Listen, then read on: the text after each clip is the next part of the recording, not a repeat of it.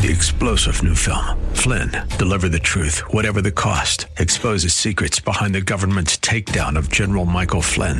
Flynn knew what the intel world had been up to. He ordered the first audit of the use of contractors. This set off alarm bells. He told the truth. He was the most dangerous person for Donald Trump to hire. They had to get rid of Flynn. Flynn, deliver the truth, whatever the cost. Available now. Watch it today. Go to salemnow.com. salemnow.com.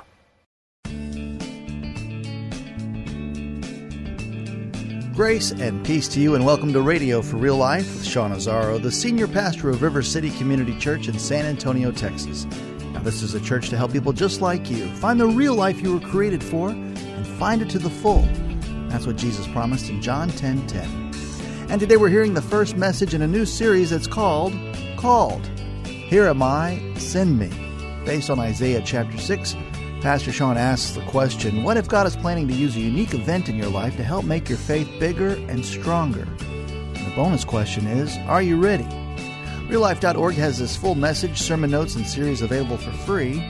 But if you feel led right now to bless this listener-supported radio ministry, then please do. There's a place to give at RealLife.org. It's part one of Called. Pastor Sean is teaching from Isaiah 6 and from the book of Esther. It's time for Radio for Real Life. Well, we're going to start this new series, and we're going to start and talk about calling from the book of Isaiah chapter 6. And we wanted to take that passage of Scripture and read it in such a way that we could just get quiet and let the Scripture wash over our hearts. So let's let the Lord do that as we hear the reading of the Word. In the year King Uzziah died, I saw the Lord, high and exalted, seated on a throne, and the train of his robe filled the temple. Above him were seraphim, each with 6 wings. With 2 wings, they covered their faces. With 2 wings, they covered their feet. And with 2, they were flying. And they were calling to one another, Holy, holy, holy is the Lord God Almighty. At the sound of their voices, the doorpost and the temple shook. The threshold shook, and the temple was filled with smoke. Woe to me, I cried. I am ruined, for I am a man of unclean lips, and I live among a people of unclean lips. And my eyes have seen the King, the Lord Almighty. Then one of the seraphim flew to me with a live coal in his hand, which he had taken with tongs from the altar. With it he touched my mouth and said, See, this has touched your lips. Your guilt is taken away, and your sin is atoned for. Then I heard the voice of the Lord saying, Whom shall I send? And who will go for us? And I said, Here am I. Send me. Lord, I thank you for the reading of your word and for the power of your word. Lord, I thank you for that incredible vision of the throne room of heaven. No matter what we face, remind us that you're on the throne and you are good. We love you. Speak to us today. In Jesus' name, amen. Amen. What a powerful vision that culminates in that phrase. Here am I, send me. I'm here, Lord, send me. That's the theme of the entire series that we're going to take from this passage. Here am I, Lord, send me. I want to suggest to you that God is still asking the question, who will I send? Who will go for us? As God looks at a world that is hurting, it's broken, it's rejecting him, as he wants to advance his kingdom to bring life and peace and hope all around the world, he looks throughout his church. He looks throughout this room, and he says, who will I send? Who will go for us? And our assignment through this series is to discover the process and get to that place where we say, here am I, Lord, send me. Now, this whole series will be guided by a premise. That premise is this: in the same way that God had a calling for Isaiah, he has a calling for you and I. Every single one of us is called, not to the same thing, not to the same assignment. We're not all called to be prophets, but we are all called. And as God looks at the world, he's still looking for people who will say, I'm here, God. I'm right here. You can send me. Now, what is this idea of calling? What is the call? You get a phone call. I didn't. It would have been nice, a phone call, and it's the Lord, and it sounds just like wind, and it's right there. And he's, oh, God, it's you. Awesome. Is it maybe a voice from heaven? I've never heard God speak in an audible voice. Do I think God can speak in an audible voice? Yes, God can speak in an audible voice. The preschoolers in our preschool wing can all speak in audible voices, really loud ones. I think the creator of all things can speak in an audible voice if he wants. So if someone says, gee, I believe I heard the voice of the Lord and he spoke to me audibly, that's not going to throw me for a loop. I think God can do that. I'll just let you know he's not done that in my life. That doesn't mean I haven't heard him speak. Is it a burning bush? Is that what a calling is about? I grew up around horses and things like that, so maybe a burning bale of hay. Is that what my calling was like? No. No, calling can affect people differently. But really, calling is a sense of God's hand on your life and an assignment from him. It's a sense that your life is about something more than just going to work, kind of going throughout the week, and then getting to the weekend, have a little fun over the weekend, and then go do it all again. It's that sense that, man, my life's supposed to be about something more. I was created for more. That's that sense of calling, that sense of destiny, that there is a creator, he loves you, and he made you for something specific. It's an assignment from him. How does it work? Well, typically you begin to become aware. It's almost like a waking to this calling, and it typically begins with a vision. That's why this passage is so powerful, and that's where we're going to begin, with this vision. Because that's how calling typically begins. Seeing something and knowing it's something that God has revealed. So we're going to look at this passage in Isaiah 6. And as we read, you remember the prophet started out with this phrase. He said, in the year that King Uzziah died. Now that's not just for a time stamp. That's a powerful, loaded phrase. The year was 740 BC. Uzziah had been king for 52 years. 52 years. That duration was very unusual. And he'd been king, and he oversaw some really good times. Strong military might, so they were secure, and they had peace all around them. A lot of prosperity. It was good times in that regard. Now, of course, you remember the nations were divided. The whole nation of Israel had divided into north and south. The north was following after the ways and the gods of the people around them. Judah still had more people who were following the Lord, and they still had this sense of alignment and fidelity to God. But even they were beginning to see cracks. What was interesting is Uzziah was a good king. He served the Lord faithfully for most of his reign. Now, he did have a significant battle with pride at the end of his life. That actually cost him quite dearly. His story can be found in 2 Chronicles 6. But an entire generation grew up under prosperity and success, military victories, security, and Uzziah, their king, was faithful to try to walk in the ways of the Lord. But what we find is many of the people were not. It was an interesting time. So while the nation is still officially walking in this faithfulness because the king was faithful, many of the people were not. They were turning to the gods around them, not unlike their sister nation to the north. So Judah was becoming a divided nation as well. A nation that had been built on dependence on the living God was gradually turning to the gods around them. Faithfulness was becoming harder and harder to find. So what's interesting is you see the benefits and blessings of the king's obedience and walking in the ways of the Lord, but you see this erosion happening from the inside out. It hasn't hit the outside yet, but it's happening on the inside. It's interesting how much, really? Why do I get the broken stool? Seriously, who do you got to be around here to get a stool that works? I'm taking Binky's stool. Binky gets the broken stool now. How about that? Where was I?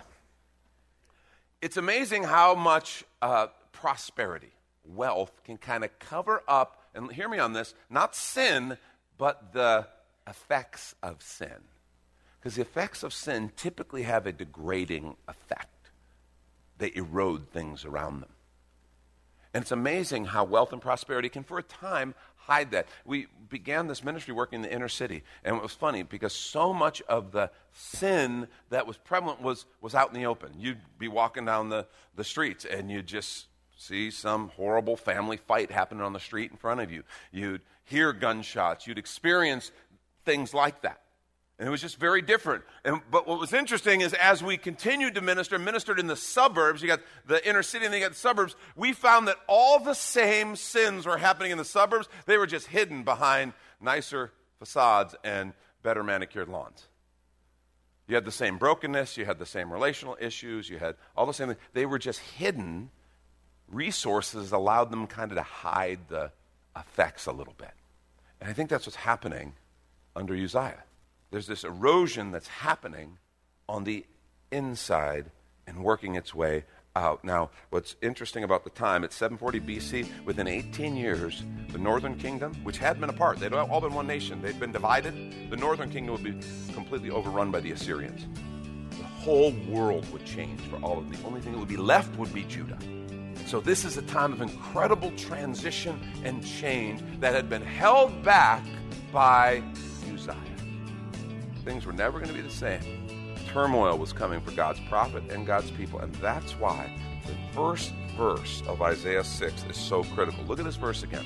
And let's take a quick minute to remind you, you're listening to Radio for Real Life with Sean Azzaro, a listener-supported ministry of River City Community Church, in this message called Here Am I, Send Me, which is available right now on the sermon page at reallife.org.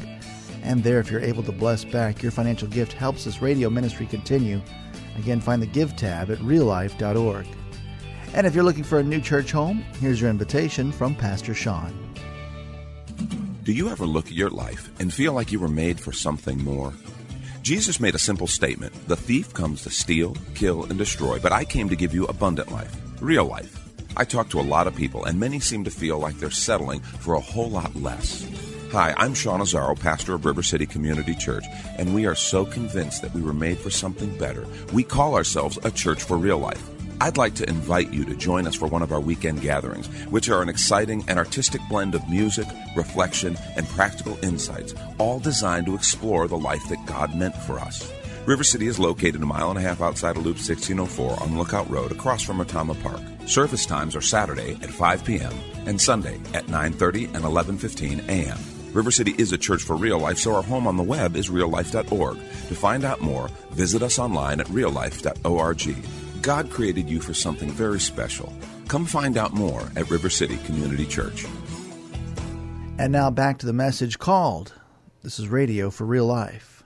In the year that King Uzziah died, so to anybody who's reading this, they would know, especially if they're looking back, he's writing this after the fact. Like, holy cow, was that a change? In the year that King Uzziah died, look, I saw the Lord, high and exalted, seated on a throne, and the train of his robe filled the temple. What's fascinating about this is you see the contrast between the end of Uzziah's reign and the ongoing, continued reign of God. His vision begins by expressing the times that he lived in. And this is so important. I want you to catch this. It's the year that Uzziah died. And all that meant politically, all that meant in their entire framework. In the year that Uzziah died. And so he's acknowledging the times. But I saw the Lord high and lifted up. Isaiah's vision began by understanding the times he was living in. And I want you to hear this. So will yours. His vision and his calling began with a recognition of the times he was living in. So will yours and mine. And while he understood the times, he understood what it meant that this was the year Uzziah died. He needed a vision to understand more fully. And so God says, yes, Uzziah has died. Yes, you're in a time of significant transition. Things are changing. The world you've known is no longer. In a new world, a scary, uncertain one is emerging. But into that context, he says, I saw the Lord, high and exalted, seated on a throne, and the train of his robe filled the temple. See, if Isaiah were standing before us, he would tell us this right now. He would say, the times to which you're called are changing, but the God by whom you are called is not. The times to which you are called are changing. And this is true for us, but the God by whom you are called is not. That is so significant. And if we're going to understand our calling, we better understand these changing times we live in. Bob Dylan wrote about it almost prophetically in 1964. Take a listen to these lyrics. Come gather round, people, wherever you roam, and admit that the waters around you have grown, and accept it that soon you'll be drenched to the bone. If your time to you is worth saving, then you better start swimming or you'll sink like a stone, or the times they are a-changing. A couple notes. First one, that's a great album. If you're interested in Dylan at all, that's a great place to start. I'm just saying, okay? You may agree or disagree. You know, you're going to disagree with a lot of stuff he did, but man, that was a good album. I don't think he even knew. This is 1964. I don't even think he knew how much those words were true. And he was talking about a few things, and he had a message and an agenda that he wanted to carry out. He didn't understand there's a whole bigger thing happening. Think of the change that has happened. See, what Isaiah discovered, and this is so important, I want you to hear this. We live in a particular time and a cultural context.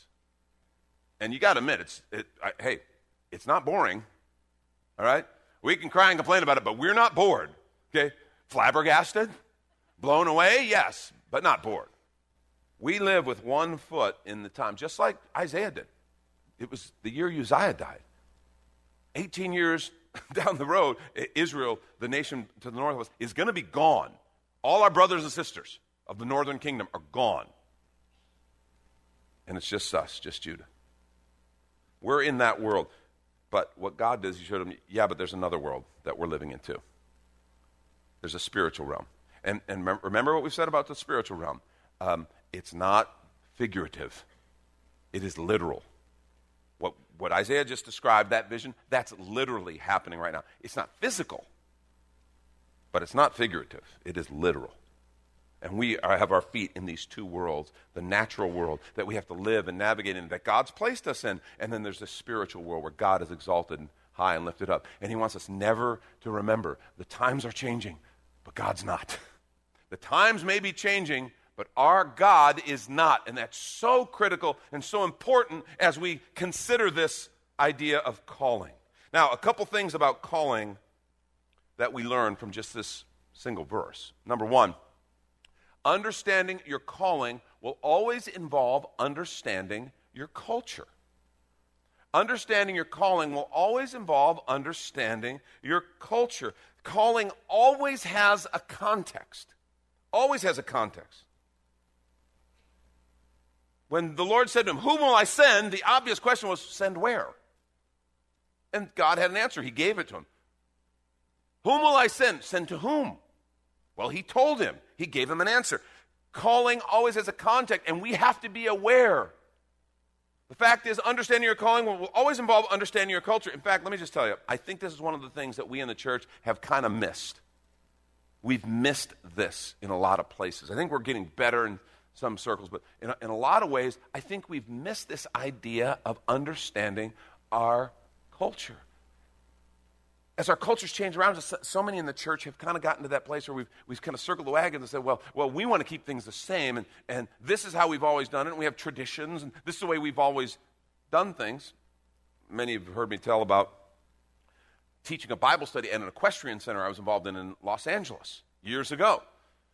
And there's a bunch of people, they're all just a bunch of Southern California yuppies who had horses, and we're teaching this Bible study. I had a series of circumstances led me to teaching this Bible study there. And these people are interested. They're buying Bibles, they're studying, they're doing the homework, they're coming prepared. But none of them are a part of a church. And so like 3 weeks in, I stopped and I said, why aren't you guys a part of a church? And they told me. They said the church is completely irrelevant to us. The dress is different. The language is different. The things they talk about are different. The music, where do they even get music like that? Is there some publishing house in Arkansas that cranks that stuff out?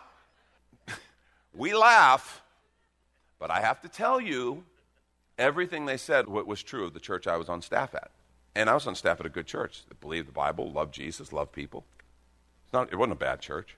But it was one of those things where I totally knew, okay, these are folks, if I'm going to bring them, I'd have to prep them. We'd have to have some conversations to get them ready for what they were going to experience. And then afterwards, we'd have to have a debrief or two. Like, yeah, I know, it was weird, wasn't it? I know. We do weird stuff because, well, we love Jesus, so we do weird stuff. So I felt like I would have had to go through that. We got to understand. See, the problem is the church, in many circles, we've forgotten we are a missions organization first and foremost. If you've forgotten that, if I haven't reminded you, please forgive me as your pastor. We're a missions organization.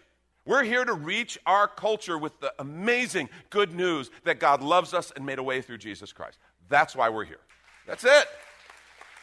That's who we are. That's what we're about. And what that means is, like a missionary, we gotta learn the language. We gotta study the people. A missionary goes, they learn the language, they figure it out, they talk, they figure out who the people are, they become a part of the culture, and then they share the gospel.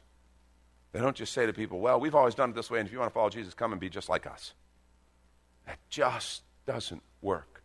So we better understand that understanding our calling will always involve understanding our culture. And folks, this is challenging because our culture is changing at an unbelievable pace. It is changing rapidly. Most of us in this room have grown up in a time of unprecedented peace and prosperity. Think about it. The post-World War II boom, history had never seen anything like it, at least of that size and scale. There have been times of prosperity, but of that size and scale at that time, there had been nothing like it. I mean, truly, the last 60, 70 years, not that there haven't been problems or there aren't issues, it's just we have enjoyed our paradigm, our worldview is shaped by prosperity, by general peace, power. Think about what technology has done. Technology has changed the world so unbelievably. It's game-changing connectivity because of technology. Internet, news, social media. Think about this. We are all instantly impacted by everything in the world simultaneously. We are all instantly impacted by everything in the world simultaneously because of our phones in our pockets. I mean, anything that happens, we get a notification. By the way, little tip, you can turn those off, notifications. There, I've said my piece. I've done that on a lot of apps recently. Oh, it's awesome. And since I still look at my phone way too much, I'm not really missing much. But do you realize how radically different that is than 50 years ago? When everything was much more local? Your news was local. Yes, we got some world news, but you had to wait for it. And it took time, and there was only so much that could come through the few mediums that were available. Now, if there's a train wreck over in France, we're going to hear about it. If there's a terrorist attack in North Africa, we're going to hear about it instantly. If there's a group of kids with their football coach in Thailand who are caught in a cave, we're going to be praying for them. We're going to be worried about them. If their version of a Navy SEAL dies trying to rescue them, we're going to pray for that man. We're going to pray for his family. We're going to be burdened by that. All over the world, we're all in on it. I mean, that's crazy. And 50 years ago, and 50 years, some of you are like, 50 years, well, that's forever. I mean, that's, my gosh, 50 years. Yeah, for some of us, 50 years isn't such a long time. And everything has changed. Think about how, as Christians in the United States, this nation, while I'm not proposing that everybody was a Christian. No, of course not. But the founding and the establishment was based on the Judeo-Christian ethic and the God of the Bible, and that was kind of the norms of life. As Christians in the U.S., our faith today is being resisted and rejected like no other time in our nation's history. And that's creating an unbelievably shifting environment for us. We're not sure how to respond to that. Beyond that, worse yet, kind of a side consequence of that reality is we're losing a common framework of right and wrong. We don't know how to determine what's right or wrong. The rule of law itself is eroding at an alarming rate. You don't like a law, well, just blow it off and then make law enforcement the enemy. Someone will pick up your tweet and they'll support you.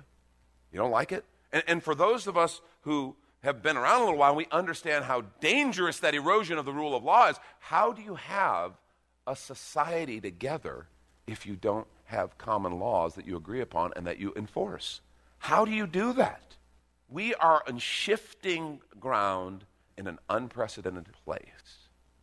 We are so deeply divided, people are regularly writing about an impending social civil war in the United States. I see it all the time. And as I share these things, I think of the year that King Uzziah died and this idea of eroding from the inside out. And it feels like we might be experiencing some of that. Still enjoying the benefits of previous generations' actions, investments, behaviors. Still enjoying the prosperity. But something is changing and we don't even understand all the implications of it. Eroding from the inside out. That is Pastor Sean Azzaro. You've been listening to Radio for Real Life, and if you'd like to hear this full message in this series that's called Here Am I, Send Me, it's available right now on demand at reallife.org. And there, if you're able to bless back, your financial gift helps this radio ministry continue. Again, look for the Give tab at reallife.org. But of course, you're invited to visit and join us at River City Community Church, located on Lookout Road right behind Rotama Park, with service times on Saturday nights at 5, Sunday mornings at 9:30 and 11:15. If you'd like to call the church, the number is 210-490-5262. As Radio for Real Life is a ministry of River City Community Church, and we hope you join us again next time for more Real Life. 3-star General Michael J. Flynn, head of the Pentagon Intelligence Agency, knew all the government's dirty secrets. He was one of the most respected generals in the military. Flynn knew what the intel world had been up to. He understood its funding. He ordered the first audit of the use of contractors. This set off alarm bells. The explosive new documentary, Flynn, Deliver the Truth, Whatever the Cost, uncovers the facts behind this scandal. Flynn told the truth. He was the most dangerous person for Donald Trump to hire. I find out the worst enemy that I'm going to face in my life is right here in America. They took my assessment and they wanted me to change it. And I was like, I'm not changing it. They had to get rid of Flynn. With in-depth interviews, archival footage, and never-before-seen personal records of the man behind the headlines. I just felt like I was drowning. Flynn, Deliver the Truth, Whatever the Cost. Available now. Watch it today. Go to salemnow.com. salemnow.com.